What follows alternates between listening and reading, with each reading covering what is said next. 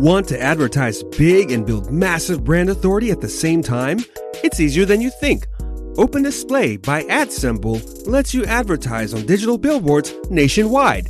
Just go to opendisplay.com for a free account to get started.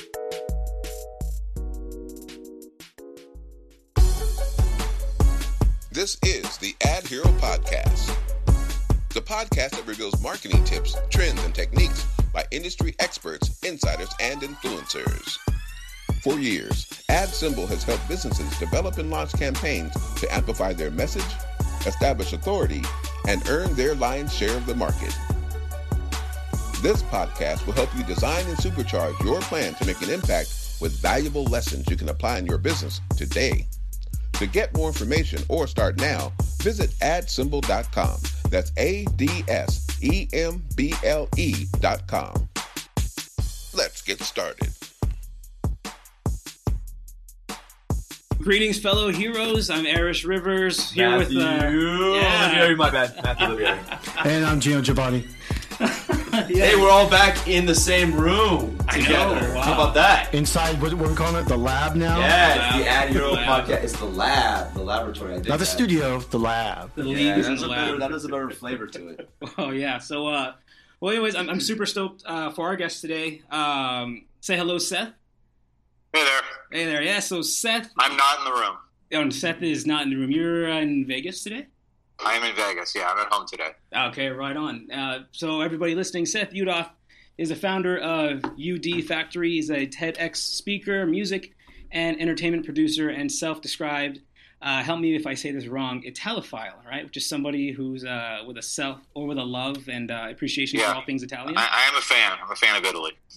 Right on. You know, Matthew, Gino, you guys share a pretty good bloodline to Italy, no? Yes. Right? Sì, io sono italiano. Right. Gino's got to be Italian. I mean, you Yeah. can't. But Matthew takes the cake. It's all about the cake. Right on. You guys know who else is Italian, actually? Who? Actually, it's kind of a low-hanging fruit thing. Like, the Punisher is Italian. I did not know Oh, that. you mean the John Berthal? Oh, well, both. Both the character. Frank Castle's Italian. John Barenthal's... Well, you know, John Barenthal, and I actually wrote this down. Let me see if I can get this right. And Seth, you might be able to help me on this. Ashkenazi Jewish. It's like a Jewish diaspora population that like kind of coalesced during the Holy Roman Empire, kind of near the end of the You're doing millennium. well. I'm a nerd, dude. Totally lost. But I do want to say that I saw Gino post something the other day, since we're just jumping flat out into the banter section of the show here. I saw Gino post something I thought was pretty cool. Someone put up a billboard, relevant to our business, obviously, promoting to bring Daredevil back. Oh, yeah. I did see that. So, what's that about? So there is a coalition that, seriously, that is, I believe it's in New York, and they have done a huge campaign and to try to save the show that was on Netflix called Daredevil, or Marvel's Daredevil. And what they did was they got together a online group. They printed out a bunch of different styles of T-shirts. You can get all different styles of colors too. And it's the hashtag is Save Daredevil. They also did billboard campaigns inside New York City's Times Square. Wow. They did at least 2 billboards. That is a serious effort right there. For Daredevil. All this That for is serious. Daredevil. It's gotta be Yeah, followed. and I was I thought finally. you were a fan of the show. Oh, You are I'm still a fan of the show, and the you know like basically to sum it all up, Netflix decided to take down or cancel all the Marvel shows because of Disney Plus, you know, because they're going to be a direct competitor, and so everyone's just kind of like, well, what the heck? And then there was rumors that eventually Marvel Studios will get the characters and reboot them all, and the people are like, no, you finally got it right, you finally got the stories right, you finally got the characters right, you finally got the actors right, don't change a thing. And so now the rumor is that things won't get changed, and the shows will probably go on to either FX or Hulu. Wow. Yeah, maybe. Really? That's the rumor, And it works too because now Disney owns both those networks. That sounds like that's dirty. Is Dude. that a live update right now? Is that like a live news? Is that It's legal? it's a rumor from a couple of days ago. Okay. It sounds really true, and they just had this thing called the Saturn Awards, which are you familiar with that? I'm not. Seth, if Saturn Awards, did you hear that? No, I'm still in shock that we're breaking Disney news on here. Oh, we do that a lot. Yeah. You know, whether it's Disney, Marvel, DC. There's no place the Ad Hero podcast won't venture. I know, right? So That's a scary implication. Daredevil won for best streaming show or something like that. And Vincent D'Onofrio was there. Jeff Loeb, I believe, who's head of Marvel Television, was there. And they give a great speech and about how the show really means a lot to people and about how it needs a network. It needs a network. I'm sure it'll find a home. Every good show needs a home. Every good show needs a home. I'm sure with that kind of audience demand, I'm sure somehow, some way it'll get back on the air. But interesting tip on streaming services. So little humble brag right now. As you guys know, we were at CineQuest. For our listening audience, we had the honor of beginning to be a sponsor of CineQuest Film Festival here in San Jose, California, earlier this year. And there was a film that had its premiere there called Augie, which was a movie about a retiree guy, Richard Kind, very famous actor, and he gets forced into early retirement, so to speak, and as a parting gift, they give him a pair of augmented reality glasses, and he puts on these glasses, and this beautiful female appears, and she is like his personal confidant, right? And he's kind of having a midlife crisis. Not to give away the entire movie, this is all in the synopsis, but he's having like this midlife crisis because he's been forced into early retirement, and this augmented reality woman, who's very beautiful, gives him a new reason to live, so to speak, but it's all made up, right? Because she's not real. So there's all these things that happen. It's really well done. Well, lo and behold, we connected with the director and producer, and actually specifically took him out, and we had some libations after the film, after the premiere. Really cool guys, and they took that film to like 10 other festivals after CineQuest. It won all these awards. It just got picked up by Metro Goldwyn. Oh, yeah. Oh, wow. And it is going to be in theaters now. And I just connected with them yesterday. So they're going to be doing an open display billboard campaign in the cities, New York, LA, different markets that's going to be appearing. Wow. But here's why, full circle of life. When they release it in the theaters, they're going to simultaneously release it video on demand. So it's going to be available on iTunes and Amazon. Now here's the question for you guys, right? So I was asking them this question. I'm going to ask you guys the same. Okay. It seems like this is the new flavor of movie releases, television show releases, where specifically films, it gets the big theater release, and then it simultaneously is instantly available online. See, what is your guys' take on that? Is that taking away? Netflix is doing that, right? Netflix has that Irishman movie. Yes. And they're actually going to put it in the theaters for 3 weeks before they put it on Netflix. So open-ended question for everyone. I mean, does that take away from like the umph of having your movie appear in the theaters, or is that just getting on board with the changing of the tides? I think it's probably changing the tides. It makes life a little bit easier, if anything, because I mean, I have a toddler at home. Okay. And one of my really deep personal joys is just going to the movies on my own or with somebody. And I haven't, and Gino too. I mean, you also got a kid, right? And we just haven't been able to. Yeah, he's watching. He's spying on you, kid. And so that's weird. I send my kid to the movies by himself just to get him out of the house. And when they get a little bit older, we stay home and By the way, I love going to the movies by myself. It's great going to the movies by yourself. That. Yeah, I can't do it though when I'm daddy on duty or we don't have a good. We got a guy who lives with us at our house, but he's not like, he's not going to take the reins watching my daughter. To answer your question, so the flexibility of the VOD option is good for you. I would, I'd love to sit there in my boxers. It's good for me. I just don't know if it's good for the industry. Why not? I mean, people, they get residuals anyway, right? As long as these things are syndicated out. And I agree. I'm just kind of concerned because there's a strong push to bring back people to the theater. And to me, I think they're doing a really good job with like redoing all these theaters, the way that they're like comfortable and everything, the big screens. But I don't know. This is all new to me, so I have to give it a I few think it more becomes years. about the viewing experience. I was So going to say, Seth, what's it's your just a hot short take? period of time that you're in the theater. Now I can choose, do I want to go one of these few weeks or I just wait a couple of weeks for it to be on TV? And what I like about this is now I know when I'm going to see it on TV, whereas normally it's like this game. Like how long is, the new Spider-Man going to play in the theaters before they put it, streaming? Yeah, that's I remember it used to be like 6 months, and then now it's like, oh, the movie's done in theaters, and 5 days later, like get on demand. I will say on a personal note, with the clarity and the high definition 4K HD TVs that we can all buy now, that are reasonably priced. I mean, they're dropping, right? Yeah. You can get a 72-inch massive screen in your living room, super high def, and best of all, personal pet peeve, you don't have to worry about some idiot who bought a $20 ticket and then is like talking on their cell phone or like texting during the film sitting right next to you.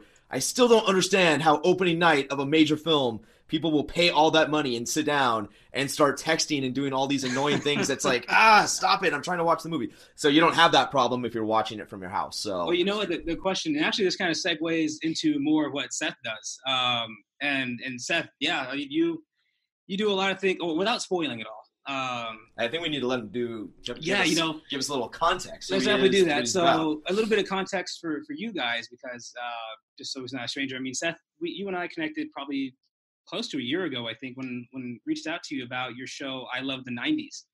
Yeah, that's right. So nice. Since then, we touched base a couple of times for some of your other projects, which, I'm super interested in those, actually. I'm really interested in those. You were recently a speaker at TEDx Luxembourg, and you had some extremely insightful and valuable things to say. So for our listeners and possible viewers, if we get this video aspect right, without me spoiling everything, could you give us a quick introduction about what it is you do, what is UD Factory, and what's your superpower? All right. It is, okay, it's hard to define what I do, but I have been an artist manager, produce shows, live shows, promote concerts. I've owned a nightclub, 3 different restaurants. I'm sort of a serial entrepreneur, really. And then I try to keep that entrepreneurial vision aligned with my musical interests. And, years ago I was a performer. So I was a guitar player and I was a magician, believe it or not, and toured around the world doing that. And we don't discuss that generally, but it's a dark time in my life. But so like right now I have 2 shows running in Vegas. I have a show called Tenors of Rock that's at Planet Hollywood. It just finished up 2.5 years at Harrah's, and we just moved it over about 6 months ago. And then I have a show at Bally's called Misbehave Game Show, and it is a ridiculous, crazy time. It's like, I didn't start the show. I was brought in at one point to look at it, and I said, okay, I only have 10 minutes though. I have to be somewhere. And my wife and I were there, and we stayed like 45 minutes, and we had to drag ourselves out of there because we had to leave. And it's really the most fun I've ever had watching a show. So nice. Is it interactive? Is it an audience interactive show? So if I were to describe it to you, it is a show I would not want to see. So I like always hesitate to tell people about it. You are like, you're in a room, you're pitted, like your half of the room is pitted against the other half of the room. So you're like teamed up with people you don't know against people you don't know or care about for points that mean nothing to get prizes that have no value. And I don't like interactive shows. Like I'd rather sit back and just watch and enjoy. And even just as a producer, like I enjoy watching people and I enjoy watching, the lights and whatever and figuring out how a show works. And but this show, like even now after seeing it hundreds of times, I find myself yelling out answers to things and participating. Nice. And it's a really, really fun show. And so it's one that I have big plans for. I still manage a couple acts. In the past, I've had some relatively major artists. We managed Blues Traveler for 3-4 years. We all just heard the harmonica go off, didn't you? Yeah. Yeah. I have a bit of a visceral reaction to the harmonica myself. But we don't have enough time for those stories. And then I managed the Plain White Tees for a while. Cool. I've been managing Louis Prima Jr., Gino Italian. You got to know Louis Prima. Oh yeah. I hope. So,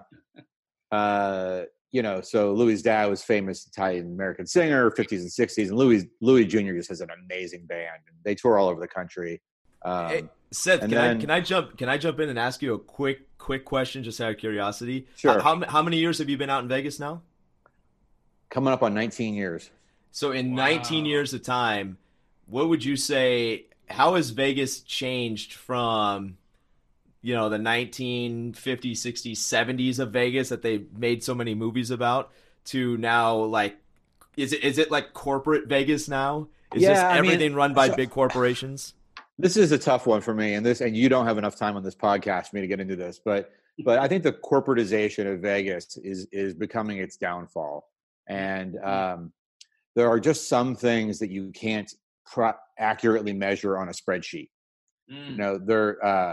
Especially now when there's something important about any city, but I'm just going to speak about Vegas, about it maintaining its uniqueness as a destination. Right. And I think as gaming shows up all over the country, Vegas is unfortunately, because of corporatization, becoming homogenized. We are watching a Target get built on the Strip right now. We have 2 Outback Steakhouses. We have a Ross Dress for Less.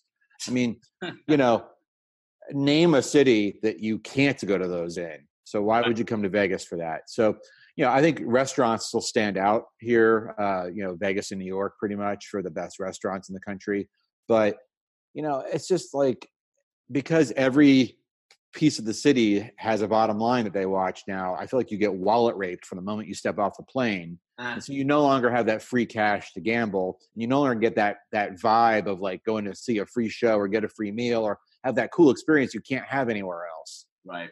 And they're doing new stuff here in entertainment. And some of it I really, really like, but I don't think they're doing anything that's new enough to drive enough customers to make the big difference. So, they're driving enough customers to steal people from my show to go watch Lady Gaga, but not enough to bring so many more people to town that we all benefit. I don't know the exact numbers. I'd have to look it up, but compared to, let's say, 10, 15 years ago, I'm guessing, but we've got to have at least double the number of seats to fill in shows, and we certainly don't have double the number of visitors. And now they're building a stadium for the Raiders, and they're building another arena, which will be our 5th or 6th arena here. I mean, and basically we're the size of San Antonio at the end of the day. So, it's weird to watch. I think that there's a lot that could be done to make Vegas unique, to drive traffic. And I think that, and I actually believe, as a music guy, I have a whole plan in my head that certainly don't have enough zeros to be able to fund, but what's happening in the music industry with record labels, I think there's a way for Vegas to get involved in sort of fixing that whole business model, getting away from labels and getting into venue owners that are developing talent. Well, with everybody vying for these audiences, I guess I have 2 questions. Kind of first is, how do you pull your segment away to come and see your shows and to benefit your business? And then secondly, is just what are some of the mechanisms that you use to do that? So the really honest answer is probably that I don't exactly know, because it's changing so quickly that we're trying a lot of new things. And so the thing that I have that, let's say Live Nation doesn't have when they do all these big residency shows is we're scrappier and smaller. And while that's a bad thing in many cases, and sometimes it's a good thing because it's personal connection. I have a team of people that goes out and meets with the concierges up and down the Strip and talks to the various ticket vendors. That Misbehaved game show we talked about. In the last year, I have spent virtually $0 marketing it because it's a very hard show to market. It's hard to describe unless you can just throw sick money at marketing it. So instead, I pulled back on marketing. The people who have actually seen it, like the people who sell the tickets, love it. So they tell people when they say, what else should we see? Oh, you got to see Misbehave. It's hilarious. And So that was a weird lesson. Like, pull back my marketing, be more successful in that show. So the scrappiness helps. And something, Eric, that you and I have talked about in the past is when I can't blanket the city, like when Gwen Stefani's here, you see the billboards everywhere, the trucks driving up and down the strip with her picture, Caesars puts her picture on every single casino. They don't do that for my, 300-seat showroom. So how do I compete? Well, I mean, it's a very targeted approach. It's when you guys deal in digital display. So, Friday is when, if you check out the Visitor Convention Bureau statistics, Friday is when most people arrive. So between 4 p.m. and 9 p.m., I might be putting up digital billboards near the airport. And it's not the same as blanketing for the week, but I'm targeting when the most people arrive and trying to get them there. And then I have digital taxi tops I've done, and I've only done them during dinner rush hour. And, and it all adds up to, for a small group of people, they get multiple impressions, but a larger group of people won't see anything. So it's just sort of choosing your battles in the same way you would with, online like programmatic marketing, where it's obviously even more targeted, but where you're going after a customer that you believe likes this show you do, is the right demographic, at least as a lookalike demographic. You go over travel intenders that are coming to Vegas. So we are trying to take the same approach in outdoor marketing that we're doing with online marketing. That reminds me a lot of, it sounds like a really guerrilla style. And this is actually how I met Gino years ago when we were both working in nightlife. And I was a bouncer, and Gino was that promoter who would just be like, hey, I'll be right back. And you would disappear, buddy, and come back with like just droves of people behind you, and this kind of in that guerrilla, on the spot, highly targeted type of essentially marketing. I mean, you would go out and talk about what was going on at the club that night and bring people back. Yeah. So is that resonating with you? What he said from your experience? Yeah, and I learned it from Vegas. Wow. Well, part of it, I've always kind of that gung-ho attitude anyway. But Seth, actually, I have one question for you. Do you see? Oh, actually, I guess you kind of already answered it, but let's a little bit more on it. I'd like to know the decline in young people, probably from like 25 to like 40, coming to Vegas. It just seems like last decade, from like 2009 to like 2013, was like a huge heyday for that particular audience. Now I just don't see that audience going to Vegas, posting on social media. I think that's also a corporatization issue. So you'll hear in meetings up and down the strip, I hear talk about millennials and attracting millennials. But you hear this happening from people who don't interact with millennials, are not hands-on with social media and what's going on. And look, I have to come to the realization that I am aging out of, knowing what's going on. But I also always like to be smart enough to know what I don't know. So I think that the truth is that audience, that millennial audience, doesn't want to go to a show, at least not a show like we consider a show. I don't even know that they want the nightclub experience. Like, they want it in the sense that it's an immersive, the lights and the music, and it's a great experience.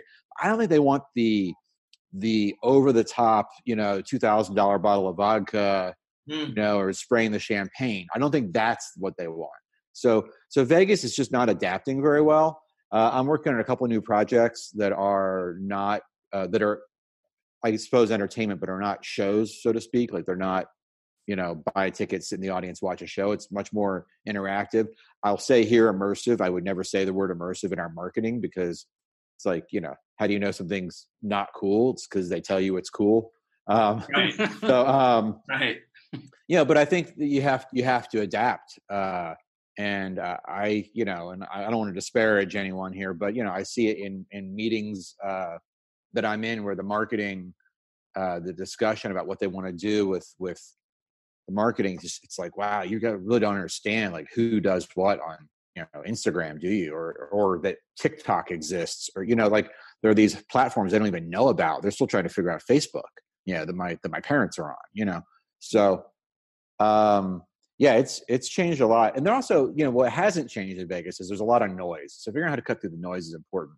And so when you talk about your nightclub experience here, and when I had the club, I had a club called Cat House. It was a Luxor. We opened at the end of 2007, and I did that, and then right around the same time, I had a haunted house that I ran at New York. I forgot about this. 2 years in a row. It was on the bridge in front of New York. Oh, wow. And that haunted house, that was a super high traffic area. And I hired a team of, pretty girls in costumes to give out discounts. And I became convinced that I couldn't give away a $20 bill with a hot girl in a costume, because people were just it's like there's so much going on and you just want to, no, it's all right, I don't need that. And they just walk through and Vegas is just figuring out how to cut through the noise is a real issue here. I'm working on another idea that is, how to access ticket buyers without confronting them with everything that's around them, how to create a more, curated experience, because I defy you to go to Vegas.com and figure out what the cool new show is or the cool new restaurant is. It's just impossible. And then if you mix that with the fact that you've searched on Google and Vegas.com is just one of the places that you're getting your results from, now it's how do you know? I mean, you just don't know where to go. You don't know what's good. You don't know what a real deal is. So, and I think that everything getting overpriced here because the corporation's doing the paid parking and the resort fees, and then the confusion of where to go. I just think it's all piling up to families saying, it'd be the same price to go to Hawaii. Let's not go to Vegas this year. And it sounds like you almost have to really get people not in Vegas, but it might actually do you well to go where it's not as noisy, where, a big corporation wouldn't think to say, okay, let's go advertise in people from Ohio go to Vegas, right? So it's let's go advertise in the airport. Well, they do a lot of feeder market advertising. That's something that, unfortunately, at the scale of our shows, I generally can't afford to do. We did some of that. So our I Love the 90s show, we had more of that going on. My partners on that were Salt and Peppa, and we had a lot of big artists. So we didn't have to do as much as I originally planned on in our marketing plan, because I had access to all these social media followers for all these different artists. We just we had En Vogue and Mark McGrath and Sugar Ray and All for One, Kid and Play, just 3 at a time coming through. So we had access to, they were part of our marketing arm. But we did do some feeder market stuff, Burbank and up in Utah. Vancouver is a big feeder market for us, believe it or not. Vancouver, wow. People coming from, well, I guess that makes sense. I mean, Vegas is one of those world destinations, or at least in the egocentric, geocentric type of the United States anyway, right? I don't know, some guy from I don't know, what's it out there in the Middle East? Mumbai? No, not Mumbai.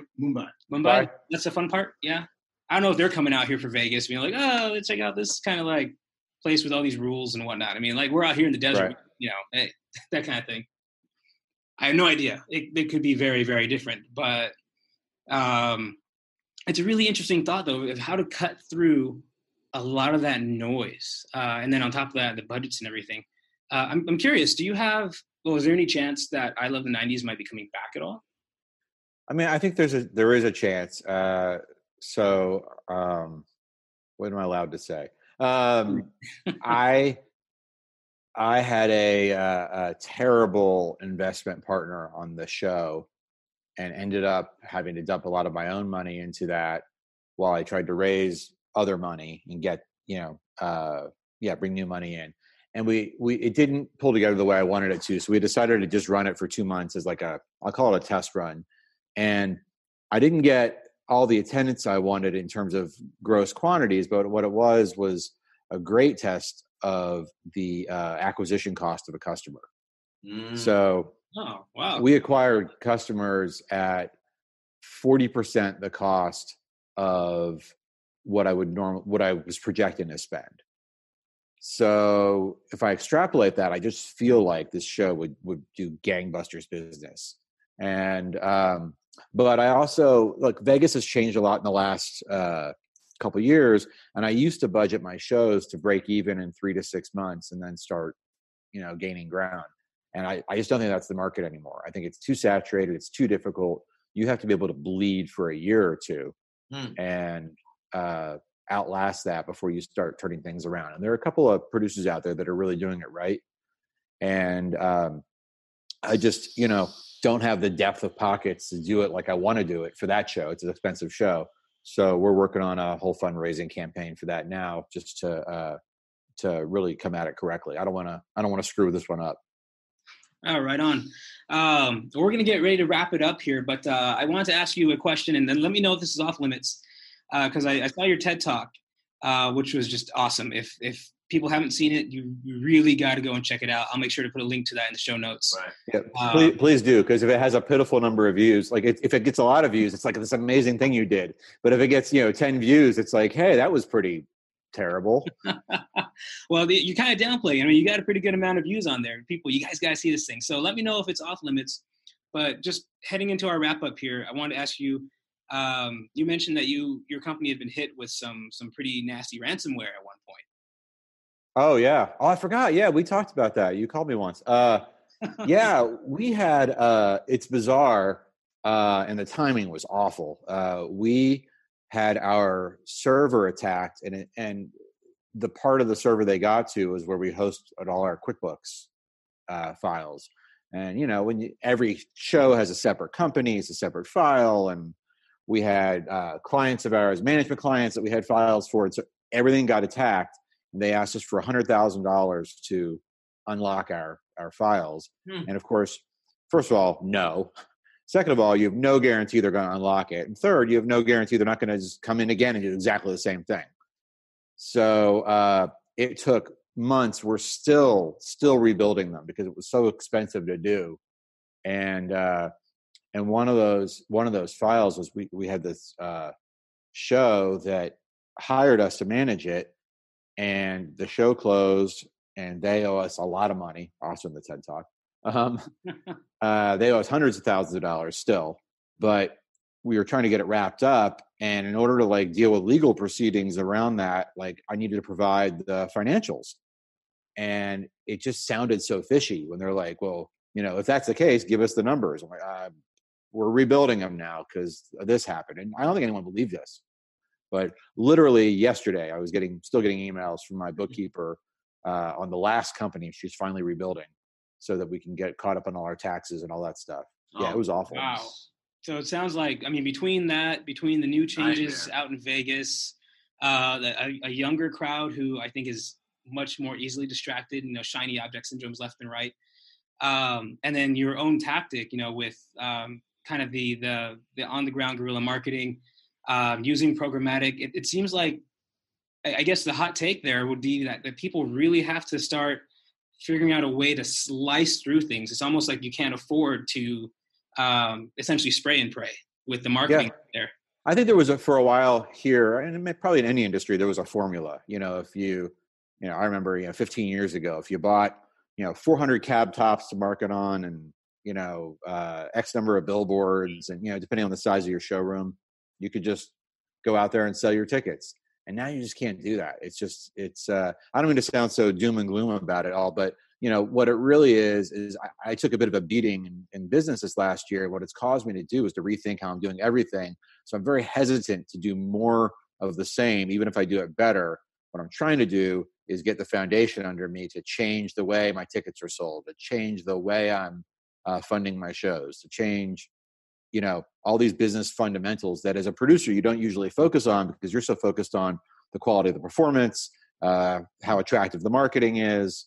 It's weird. And I'm dealing with it, and I know we have to go, but I'm dealing with it in the music industry also. We have a development artist, a band named Silver Sage, spectacular band. They just opened for One Republic. They're doing all this stuff. The songs are amazing, but there's no we talked to a label a couple of weeks ago, and it's like, you always, I want the label deal. Let's get the label deal. But you don't really want the label deal because that's not really how a band is successful. That's how a band kind of gets trapped now and or shelved.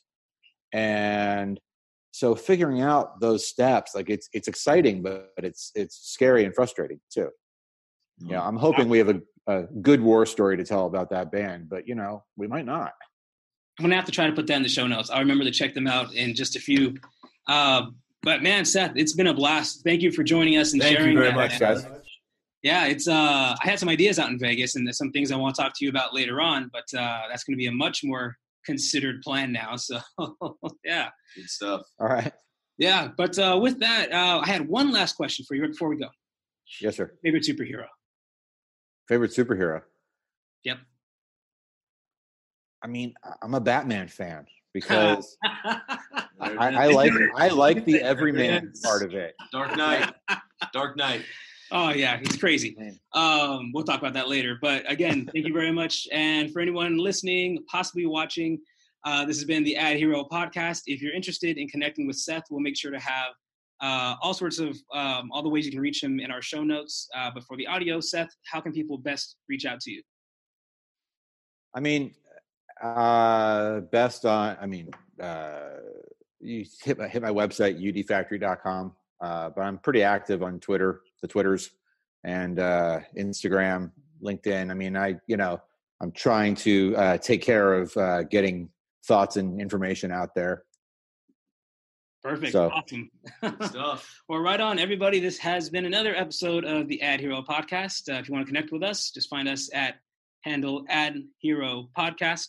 If you want to get in touch with me, Matthew, Gino, you can find our contact information in the show notes.